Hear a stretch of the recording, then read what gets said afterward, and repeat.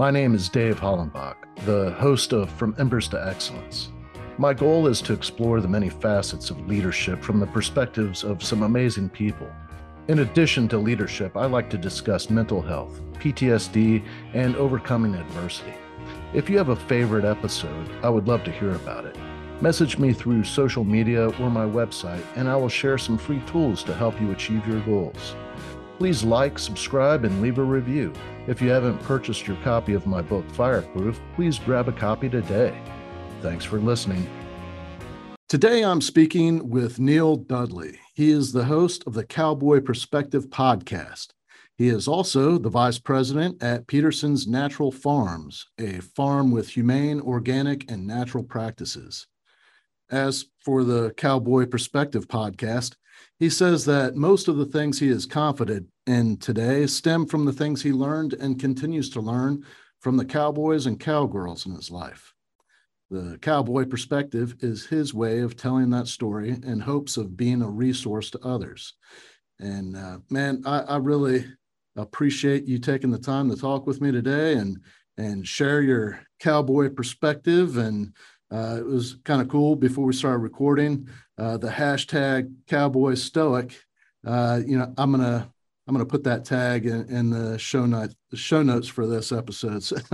Yeah, I mean, I feel like this is a piece of that cowboy perspective. Is I kind of feel embarrassed at times to talk about myself, because those cowboys early in my life, you were never good at anything. And if you said you were, that was just made you lower than dirt. Nobody needs to hear you talk about how great you are. And I feel like stoicism is a really huge word. It's very important. I like the idea of those stoics historically, and even people like Ryan Holiday and others that are kind of giving us access to some of those thought processes. So calling myself the Cowboy Stoic does feel like, it might be a little bit bigger than what I really am, but if I own it, it's actually true. I am a kind of a Cowboy Stoic. I think these thoughts are super valuable to you as the listeners. By the way, I like to start this conversation with a big old yeehaw. I mean, I'm so glad to meet you, your listeners, and give you a chance to just hear about how I think about life and what I think it takes to be successful and go to another level. And if you aren't wanting to go to another level, you should be. I have to be. Dave has to be. We all have to constantly be leaning and reaching for another level. Amen. Amen. There's no finish line. Yeah. So, well, let's start off with some of your background, and we'll start off with, where you were born and raised, and what was life like growing up on the farm. That's right. This is my favorite way of illustrating it. I use it all the time because it is probably the most clear way of how I grew up. I spent almost every night trying to sneak into my mom and dad's room and sleep by my dad's side of the bed. So when he got up in the morning, he would step on me and I would wake up and get to go with him.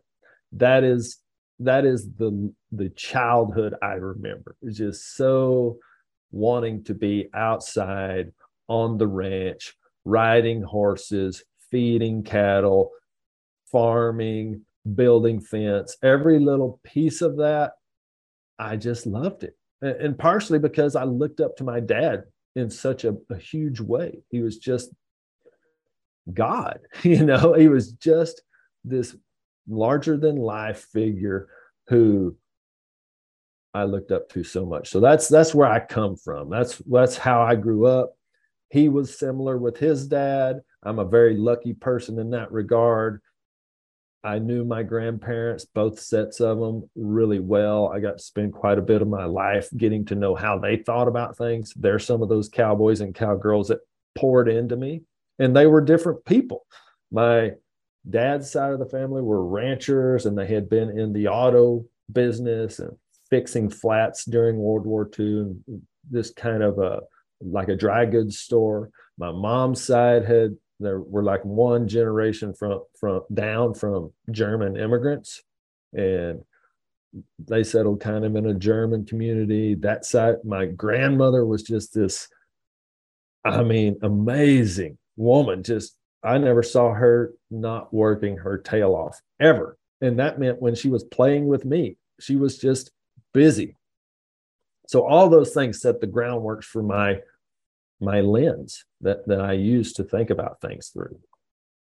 So where exactly were you born and raised? Oh yeah, that's right. Central Texas, born and raised in a little town called Comanche. So I tell everybody we're kind of 2 hours from everywhere.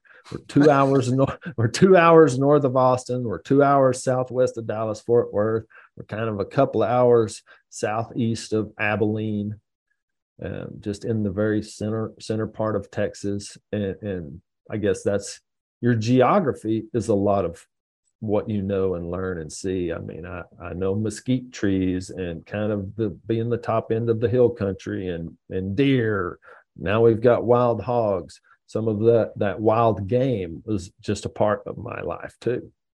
Give me a little bit of the history of Peterson Farms, like, who founded it and what was kind of the philosophy behind doing what you do now.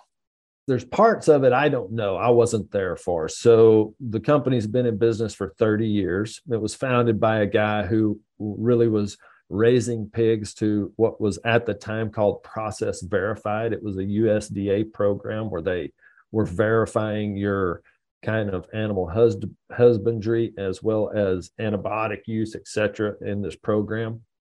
And it was a program that a retailer by the name of Whole Foods had interest in. So we early on started working with Whole Foods through that relationship. About 10 years after the founding of the company, my best friend since kindergarten came to work here and got promoted to president within the first year of his employment in the company, which is kind of a great story in itself. And I had been to graduate school. I just didn't know what I was doing. I was rodeoing full time and working on the ranch a little bit. He called me and said, "Hey, why don't you come over here and start working at this bacon company? I just got made president." And I was kind of laughed. And, what? Like, didn't you just get out of college yesterday? Well, how'd you pull that off? And he's like, I don't know, but I've got the reins now. Why don't you come help me? So I did. And he was smart in starting me within the quality QA, food safety part of the business. He said, "Okay, well, first day, you need to know what HACCP is, which stands for Hazard Analysis Critical Control Point." It was a system developed by NASA to make sure when we put astronauts into space that they didn't get sick. I mean, that's a bad scenario to have, really any kind of illness up there. Then they send it down through the food business, and that's how we make sure our food's super safe, quality, and it's a thing most Americans take for granted. I think you go to a grocery store, you're getting safe, quality food. You don't even have to. It's not even a second thought. And that's not true everywhere. That rambles a little bit. I mean, ultimately, it's just a couple of cowboys that think a handshake's really damn important. And everything we do revolves around that. Well, it's our reputation. It's our expectation of ourselves and our company and our brand that people can trust us. And that doesn't mean we get it right every time. We absolutely don't get it right every time, but we're going to stand behind it. We're going to do everything we can to fix it. And even in some cases, you can't fix it good enough. I mean, there are situations where somebody feels like we took advantage of them and we can't unravel that. But it's rare. Now, 20 years in the business, I think that kind of speaks to, the truth is we're pretty good. We want to do good business. And that's our main philosophy. Keep growing. I could tell by the way that you were explaining that there have been some ups and downs. There's been some lessons learned through, the growth of the company. And I was just wondering, like, just from your perspective and your role at Peterson Farms there, that what are some of the lessons that you've learned through some of the mistakes that you've made?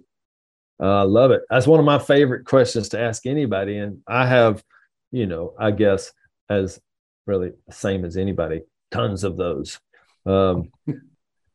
Probably the mistakes that turn out to be the most vivid in my mind have to do with relationships and people, and not valuing that enough on occasion with employees of the company. Look, I came from roping calves, working on a ranch, to a part of an organization that needed me to be a leader. And I didn't know how to lead. I mean, I still am trying to figure it out.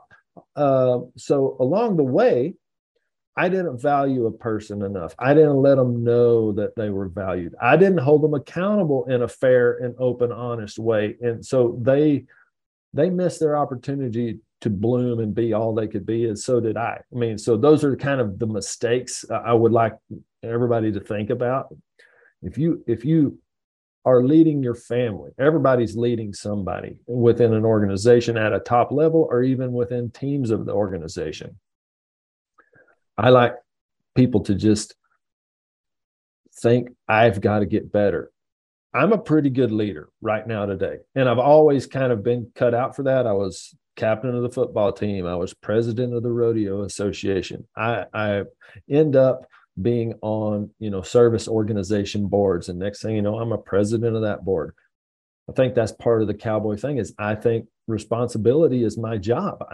You have to be willing to take the responsibility and risk the scrutiny that comes with that. So I encourage everybody, be leaders. Specific instances of these failures I've had is missing the value that a player on our team had, and they go somewhere else and do great things. And man, they could have been doing that for us.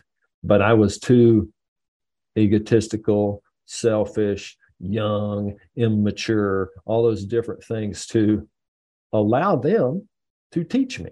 Yeah, I love that kind of answer, and I love how you tie it to leadership and and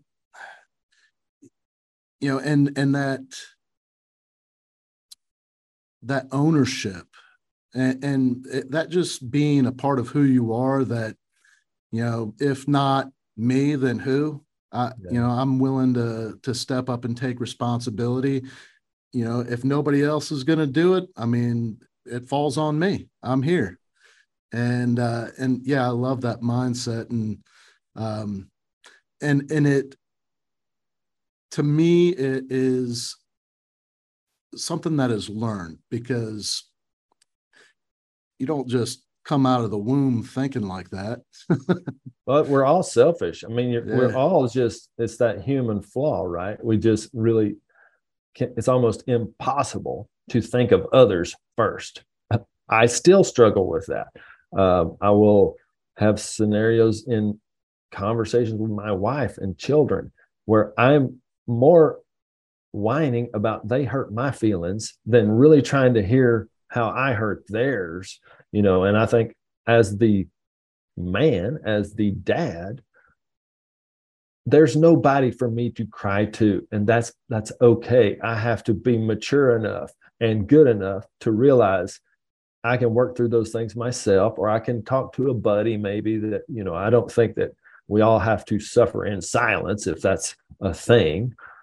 You got to have some of those good people in your life that you can lean on. And one of those for me is my dad. I really have that relationship with him. I was thinking also for listeners, like, you might be listening to all this and saying, yay, cool, that all sounds real fluffy and good, and I love it. But what is the implementation of that? Like, how do you actually, what is a thing I need to do? So this is what I'm going to tell you.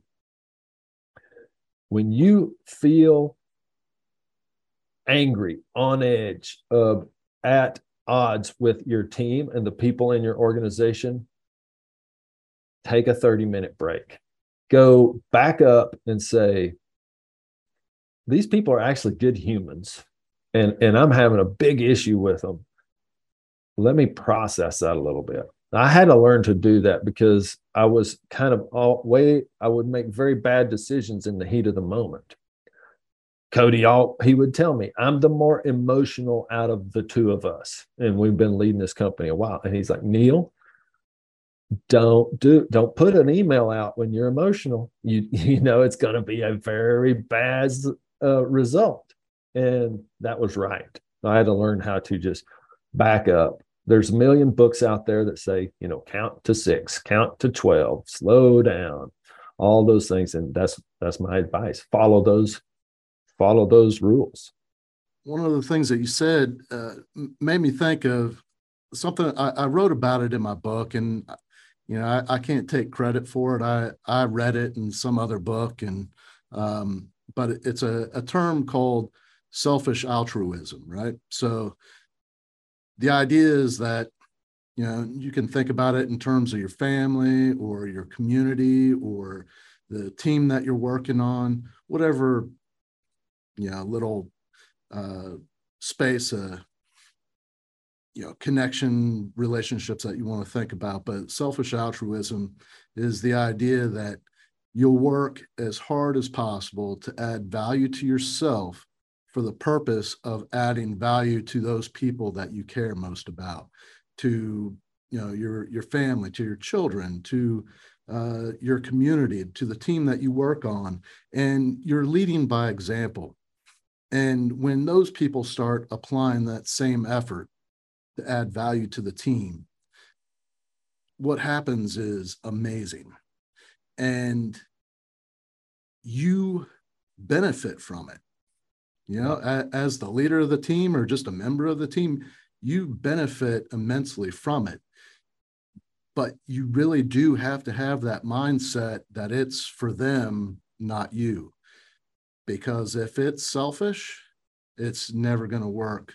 It's never going to turn out the way you intend, you know. It's not genuine. People will sniff out that or, you know, I can't come up with the word. Somebody that's not just genuine about what they're trying to put across. I think, at least in my experience, people sniff that out really fast. It ties to servant leadership. The word I've heard in other content I consume. I drive quite a bit, so I like listening to your podcast, other podcasts. That's part of my just opportunity to take that time to add value to myself instead of maybe just zoning out and listening to some music or something. I just prefer to kind of try to, and I don't remember everything I hear or listen to. It's partly why I think these conversations are so great. There's a good chance what you stand for, what I stand for, and how we can help others, they've heard it before. I mean, we're not really inventing any super special thing nobody's ever heard of, but maybe we say it in a way that lands in their life and they go implement it, because it's all in the implementation. You can know all this stuff, but if you don't put it to work, it's basically just like not knowing it.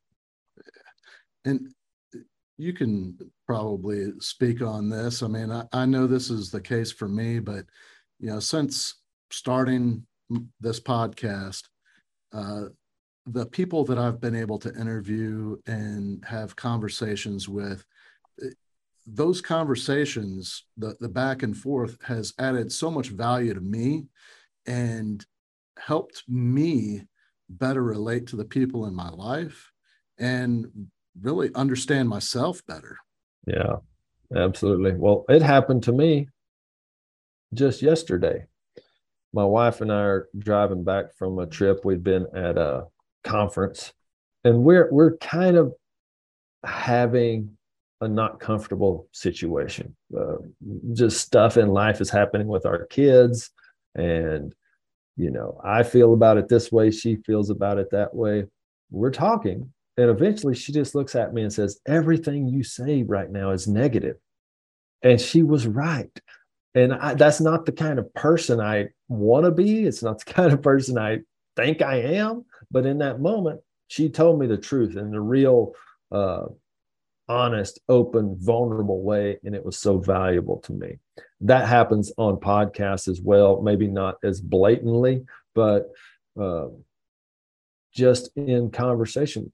Oh wow, I never really thought about it like that. No, that's kind of interesting. Maybe I want to think about it a little more that way.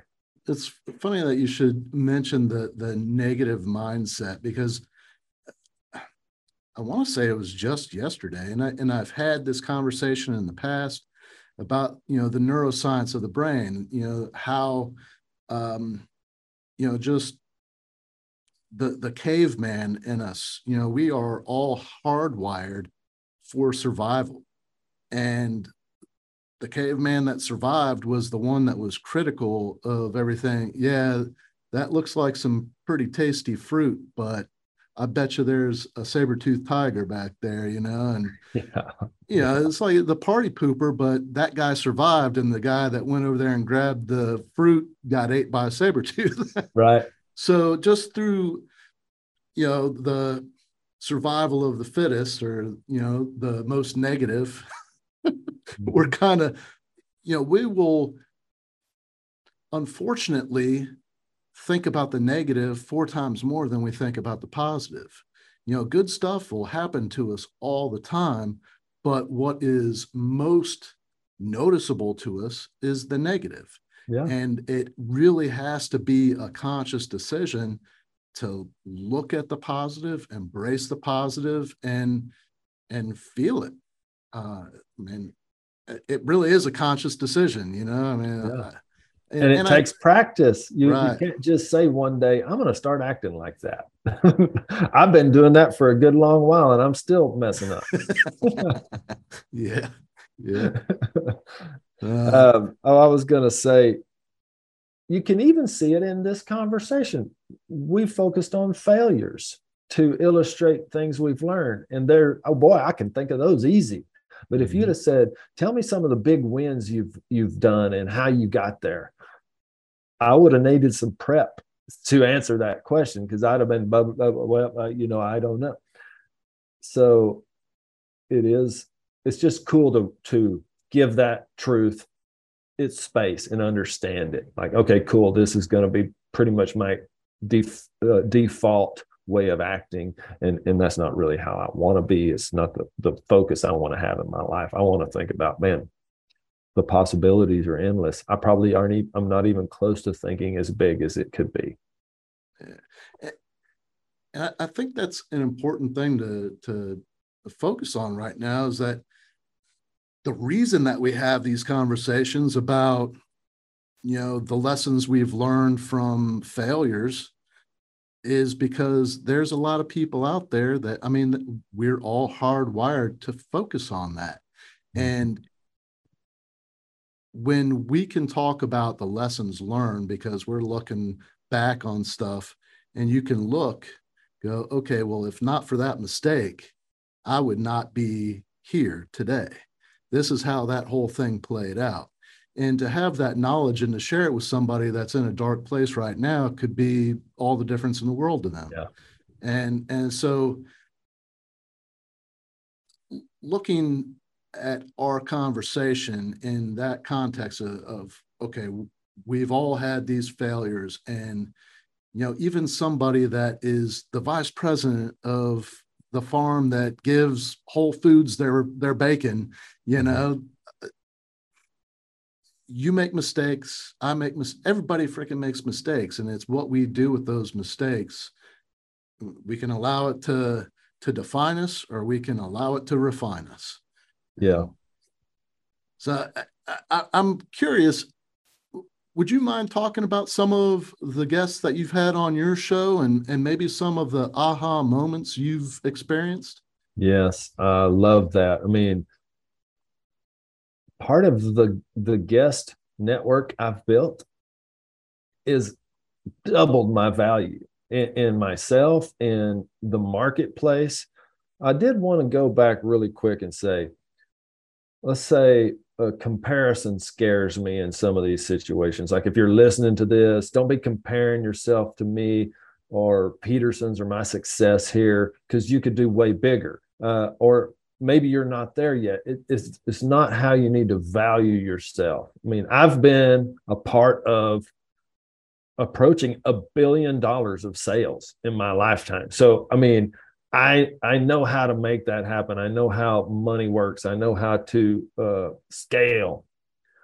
But I'm not perfect at it. Some of it was feeling my way through the darkness to that truth, and timing and all those things. So, and there's guys that have done, they make $1 billion a month.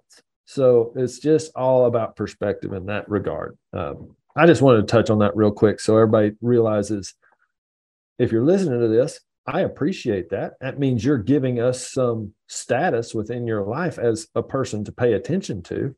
And I just want you to know, like, that doesn't mean compare yourself to me. That just means I'm access to some information. Right. Yeah. And there's those people in your life that led the way for you. That's right. 100%. And some of them led it in ways that had zero relationship to money. We use money as a measuring stick a lot of times, but I think happiness and time value is really a measuring stick I like to try to keep my mind on. Okay, so just a few examples of people that have been on the Cowboy Perspective that have been really fun, kind of big fish that your audience may or may not have heard of. A guy named Randy Bernard. He was the CEO of the Professional Bull Riders Association. He's kind of a cowboy guy. He's now managing Garth Brooks. So if you follow him on social media, you'll see he's in the suites at these stadiums that Garth is playing to. Looks like millions of people in Ireland. One of the most valuable things he said to me was, in my early career, the talent that I had coming to my business, my team, my show, I wanted them to feel like rock stars when they came. I mean, I did everything I could to figure out how to have them arrive in a limo to a green room that was super special. And that's something I play in my life, in my career, to my advantage. It's good. I like when somebody visits our company, I try to think about it like, I want them to walk away from here and go tell their friends, like, holy crap, this little podunk company in Hamilton just put me up in a way I've never been treated before. So there you go. Randy Bernard, go listen to that one. Another really fun one to just get a real cowboy perspective that's rare is a guy named Jim Sharp. And this is going to have kind of a bull riding theme. I'm not only friends with bull riders, but it just turns out this Jim Sharp guy is a very quiet guy. I'm really surprised I was able to get him to come on and talk about his career. But he was the first guy to ever ride all 10 bulls at the NFR. He's had a storied career. Most of the high performers in that industry will tell you he was the best. Although you really don't see him that much in the conversation when everybody's talking about the greats. He's just not that really charismatic kind of guy, but his conversation was super fun to just hear how he thought about. Like, I'm like, who was your hero, Jim? I didn't really have one. That's what I wanted to do, so I did it. That's crazy to me because I have such a strong relationship with those heroes in my life, and so it was really cool to just hear him say, "No, I wasn't looking at anybody else. I wanted to do it, so I did it."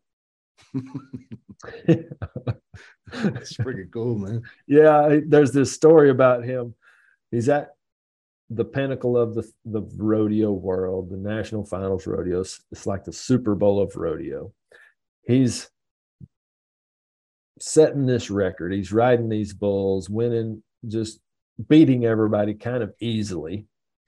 And it's now the 10th round. He's about to go potentially set this record of the first person to ever ride all 10. And his buddy starts looking for him because it's getting close to time for him to get on. And he finds him in the dressing room eating a hot dog. Just like, you can't pressure this guy up at all. I mean, he just doesn't feel the pressure, or it makes you think he doesn't, the way he acts. Where do you think that comes from? Were you able to glean anything? I think it comes from that he was doing what he wanted with his life, and it didn't matter. It didn't matter if he set some record or not. He was satisfied. He was happy with whatever outcome came.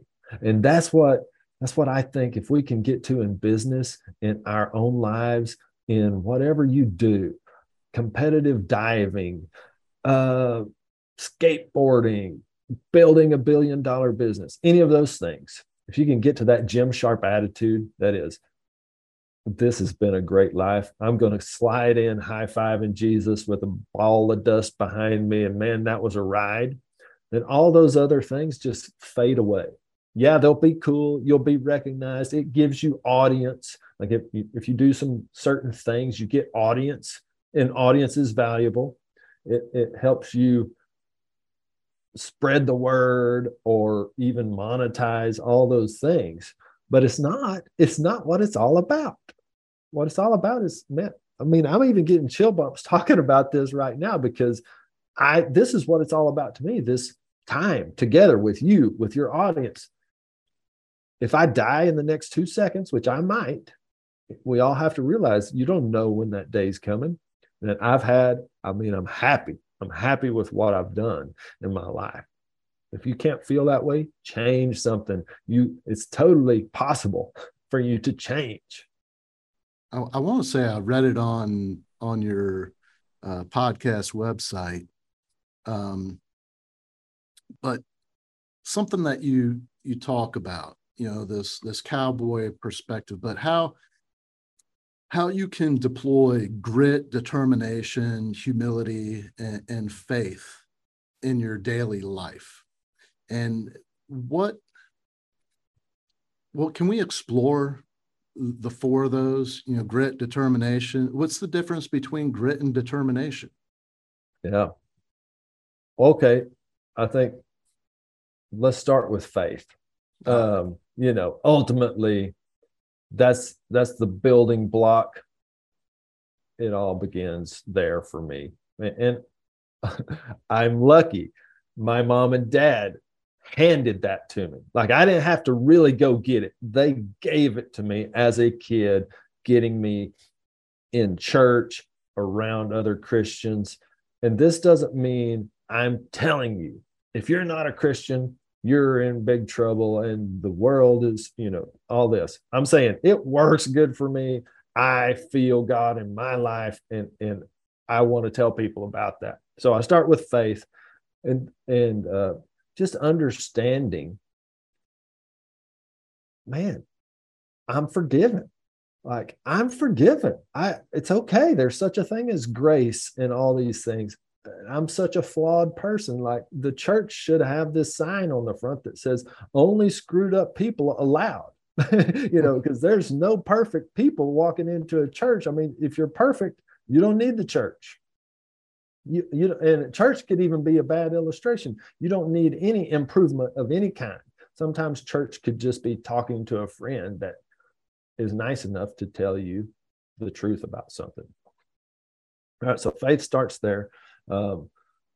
Grit and determination. So let's say grit to me feels like the dirt. Like, I don't mind getting dirty. I don't mind getting gritty. It's almost like wet and sandy within the Navy SEAL kind of structure. Like, it's raw, it's painful.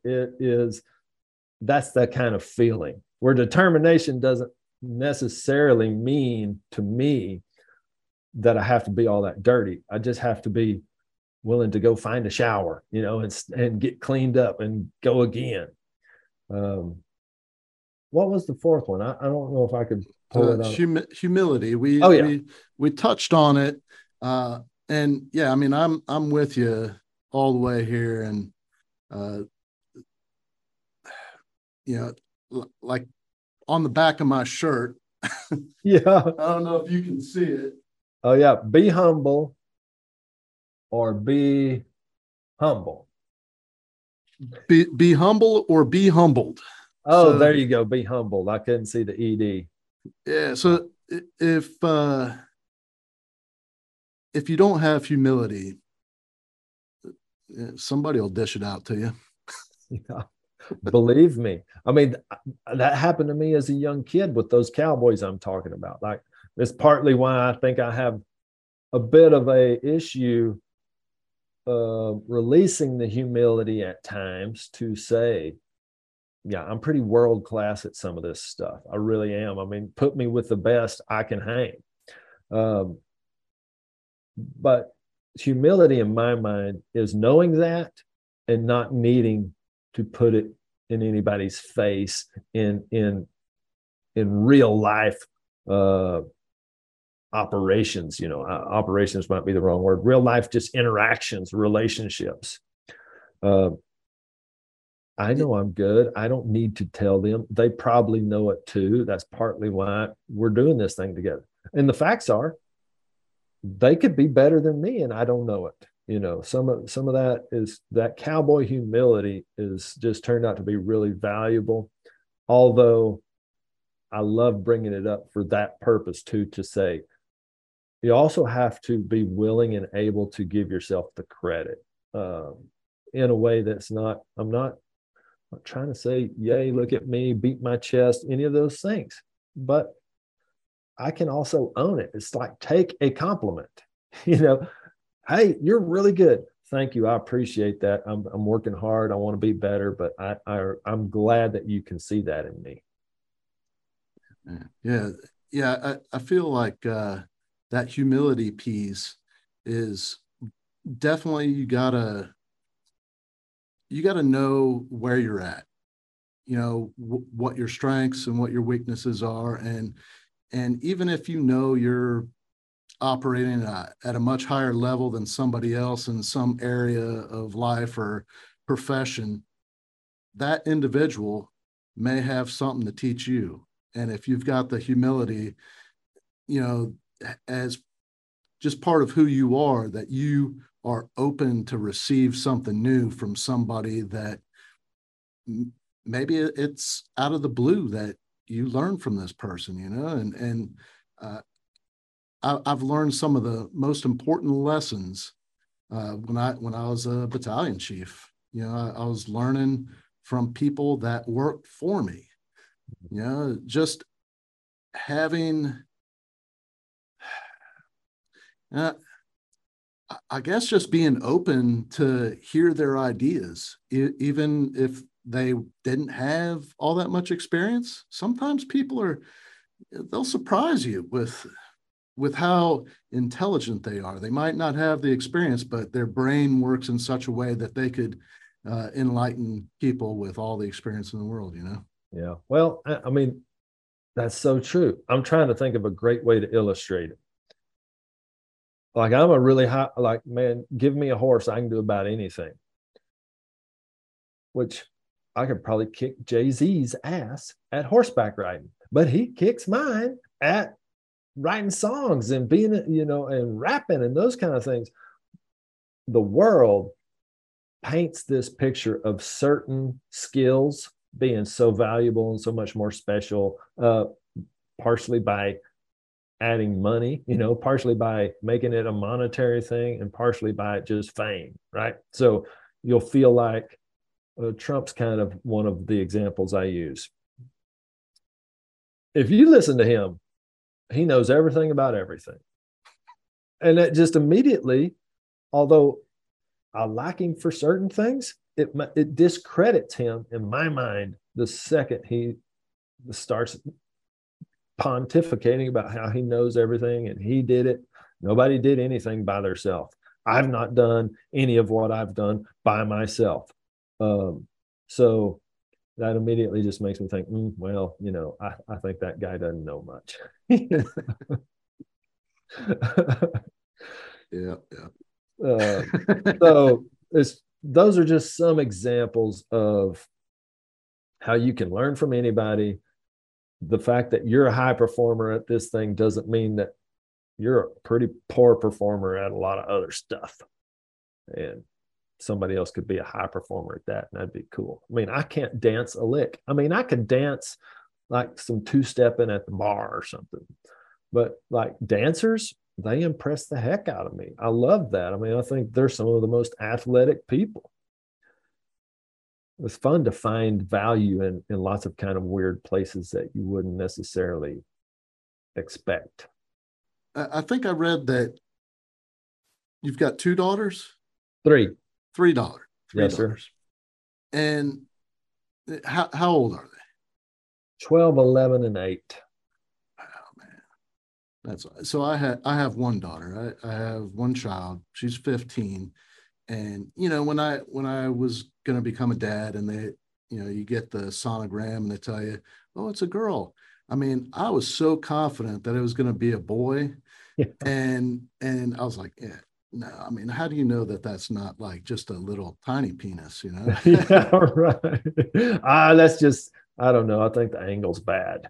Yeah. So, but man, when she was born, my life changed in so many amazing ways. And to be the father of a beautiful young woman, I can't imagine, how I feel like I've become so much more of a man for having become the father of a little girl, Yeah.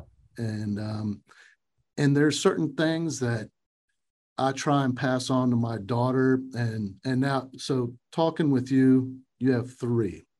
And, knowing that our time can come to an end at any moment,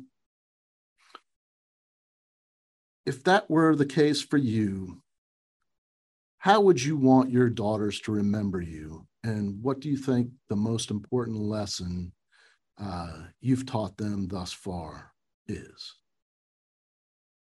Well, I really have to answer 3 separate answers because they all 3 really need a different, most important lesson. I kind of want all those things that anybody does. I want them to remember me as like, I knew Dad loved me. There's no doubt. I knew he loved me. And actually part of how I knew that is because he was hard on me. I didn't just get whatever I wanted with Dad. It's part of the reason I do the podcast. If I poof away any minute, there's some great content for my girls to listen back to and think, oh, that's how Dad thought about it. Okay, cool. That can help me live the kind of life I want to live. 2 of my daughters are saved. They've been baptized. So there's one big truth that they know I valued and got them in and gave them that foundation that my parents gave them. Okay, so for the oldest, I hope she remembers the pressure I put on her to not accept where she's at. It's not tied to our love. It's tied to getting all that life that's out there and available for you. My love is not tied to your performance. My love is big enough that I want you to do hard things, right? The middle one is, she needs to temper that a little bit. Like, she's got to release some of that pressure she puts on herself.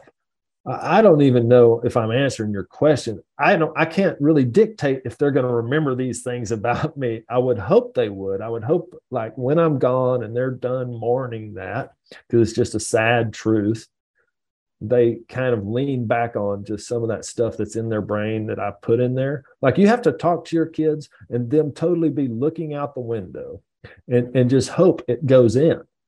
And I know it does, because my parents did that for me. Yeah. There's stuff in my brain that I don't even know I'm accessing, that they just told me so many times and I never consciously took it in, but it's there. And I would say, for the youngest one, I'm not 100% sure yet. She's 8. She knows I love her. She's probably the most naturally high performing of the bunch. She kind of is good at it. I've got two daughters that battle dyslexia, and I try to tell them, don't you know this is actually kind of a gift? You're being challenged. Like the pain, the failure, the challenge is the life. And it's not going to be that way 24/7. But those things are what help you be the best you can be. There you go. That's my rambling answer to a pretty simple question.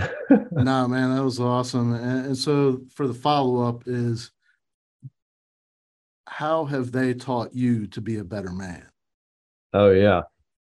Well, that one's easy because I have to cry and fall on my knees and ask for their forgiveness when I'm just an a-hole because of my own personal ego, expectations. And that's a fine line. You know, the flipping from great parent that holds them accountable and is just teaching them the things they have to live and be good citizens, good contributors to our world.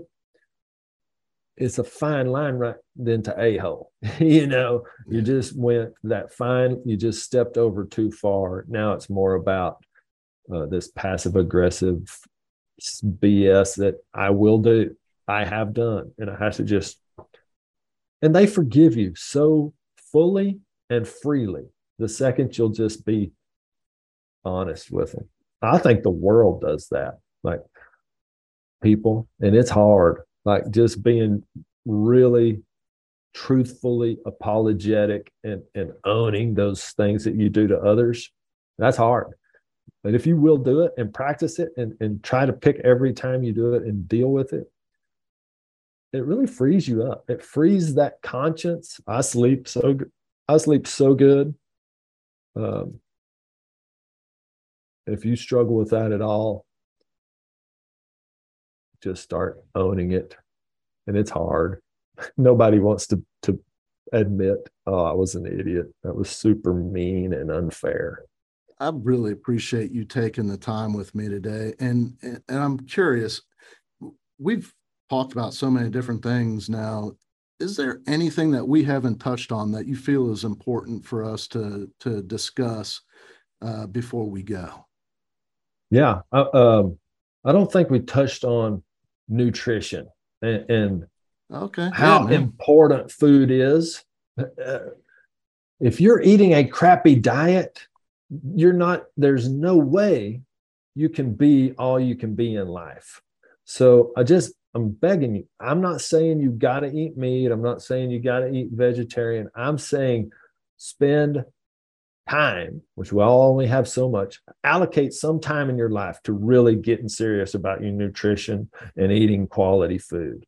Yes, I feel like Peterson's is a great solution for quality food, but this is not a Peterson's commercial. It's not the Cowboy Perspective commercial. It's me trying to genuinely tell you.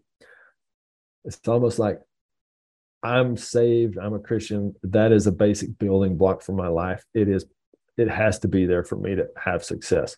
The quality nutrition is the same. It's the same exact. You have to put that in, or you're just not going to be able to do those things that you want to do. You're not going to, let's say you make it to granddad. Well, it's not going to be any fun being granddad because you can't do anything with your kids because you're not healthy, you're not fit, you're not able. That's what I would say. I just kind of like to leave it with, we didn't touch on that.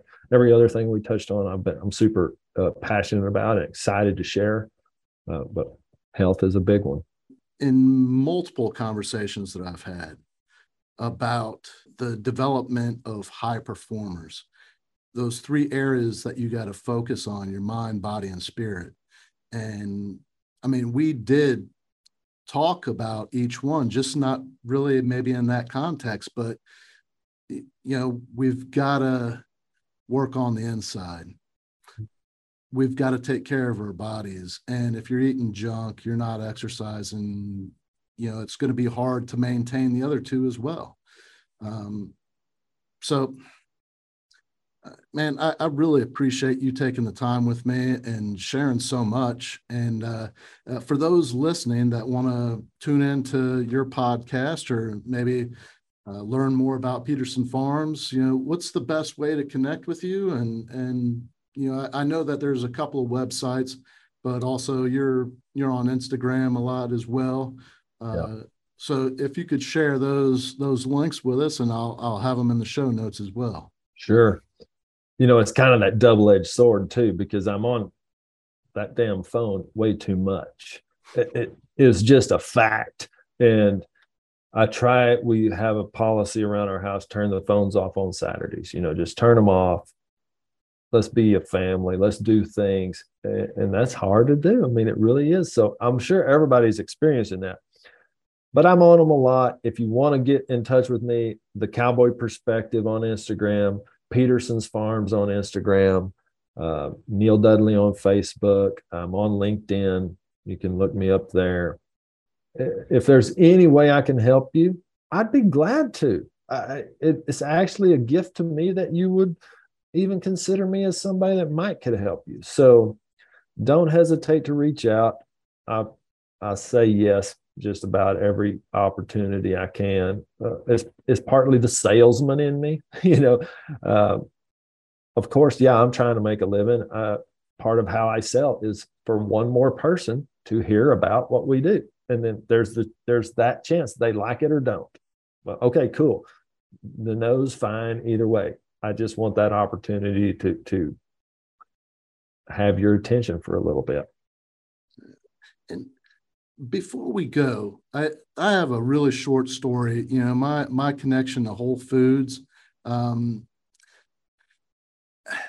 Seeing that you were with Peterson Farms, I'm familiar with it. And, before my daughter was born, my wife at the time, she worked at Whole Foods. It's a great company, a great organization. And it's huge for the community. And, as the lieutenant of a fire station in a pretty rough part of town, I was running to this one particular house. The father was deaf, and he had 3 sons, and the mother had left. And the father could not afford to feed his 3 sons and himself. So he chose to feed his 3 sons, and he was like emaciated. And the oldest son was pretty messed up from his mom leaving. Yeah. And he was not being a very good role model for his younger brothers. And he was the kid that we were running on the most. And I started recognizing like the need there. And it just so happened that Whole Foods had this program going on where they were trying to teach nutrition to some of the firefighters, and they would come out to the fire station and bring some food and cook for us. And I was talking to this woman that was responsible for that program, and I was like, hey, is there any way that Whole Foods would be interested in sponsoring, a Thanksgiving meal for this family? And she was like, I'll do one better. And they stocked their kitchen. They brought out a Thanksgiving dinner. And then they did it for Christmas as well. And, we did a big thing where we bought toys and supplies and stuff like that for that family. And it's just, it's to be embedded in the community. I feel like that is very important to Whole Foods and their way of operating.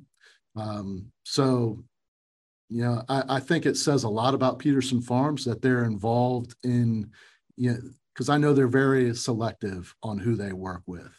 And so, yeah, man, I wanted to share that story because that really blew me away. Whole Foods is an incredible organization. Well, see, we're just going to have to talk for another hour, because you telling that story is a perfect illustration of first responders. I mean, it's just, you had the heart to want to help them. And organizations like Whole Foods and Peterson's, we do a big event where we raise money for kiddos with type 1 so we can provide their Dexcom units, like continuous glucose monitor units, and their glucose and supplies for a whole year. So we're raising money for that purpose.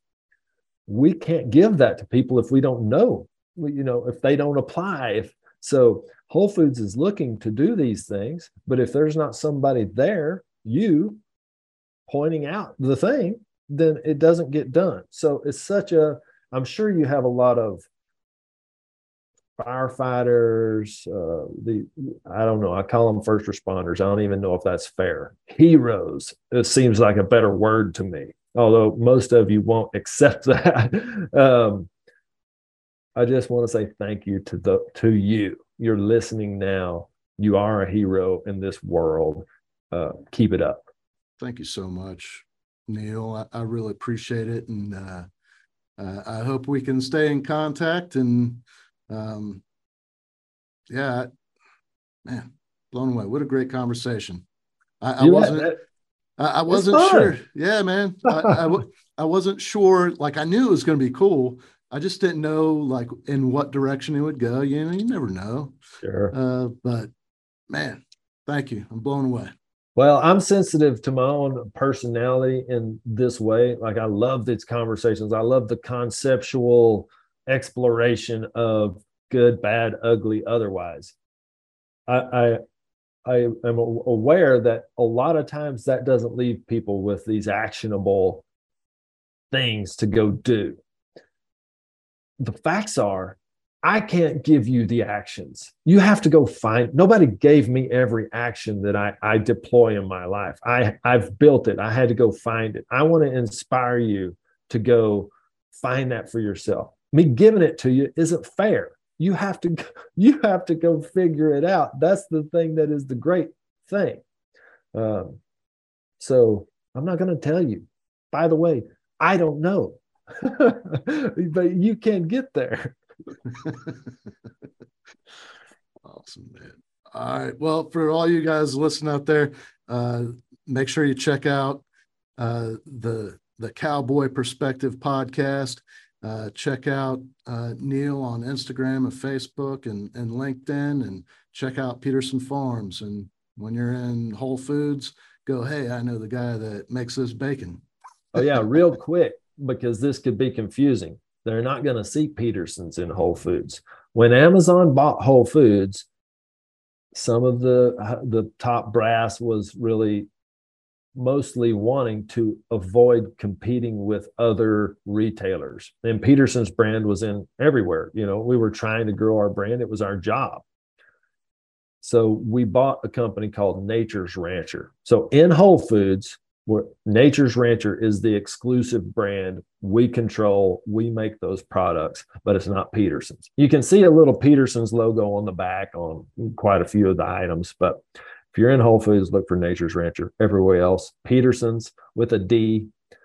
A lot of people call it Pederson's, but it's PEDERSONSFARMS. That's the other kind of funny thing, man. I can roll that off my tongue fast, because when I'm giving out my email address to people, it's like, Neil@PetersonsFarms.com. PEDERSONSFARMS. If you don't get all those S's, I ain't going to get it.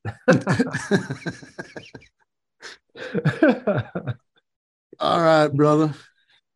Man, you have a great rest of your week, a great weekend, and I'll talk to you soon. You bet. Let's stay in touch. Absolutely enjoyed meeting you. It's funny how these podcasts work. Like, we never talked before. Never seen your face.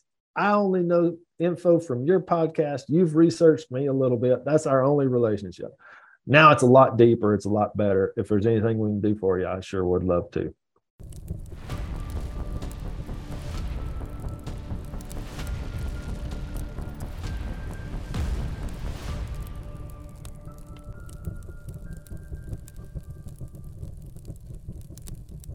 Thank you for listening to this episode of From Embers to Excellence.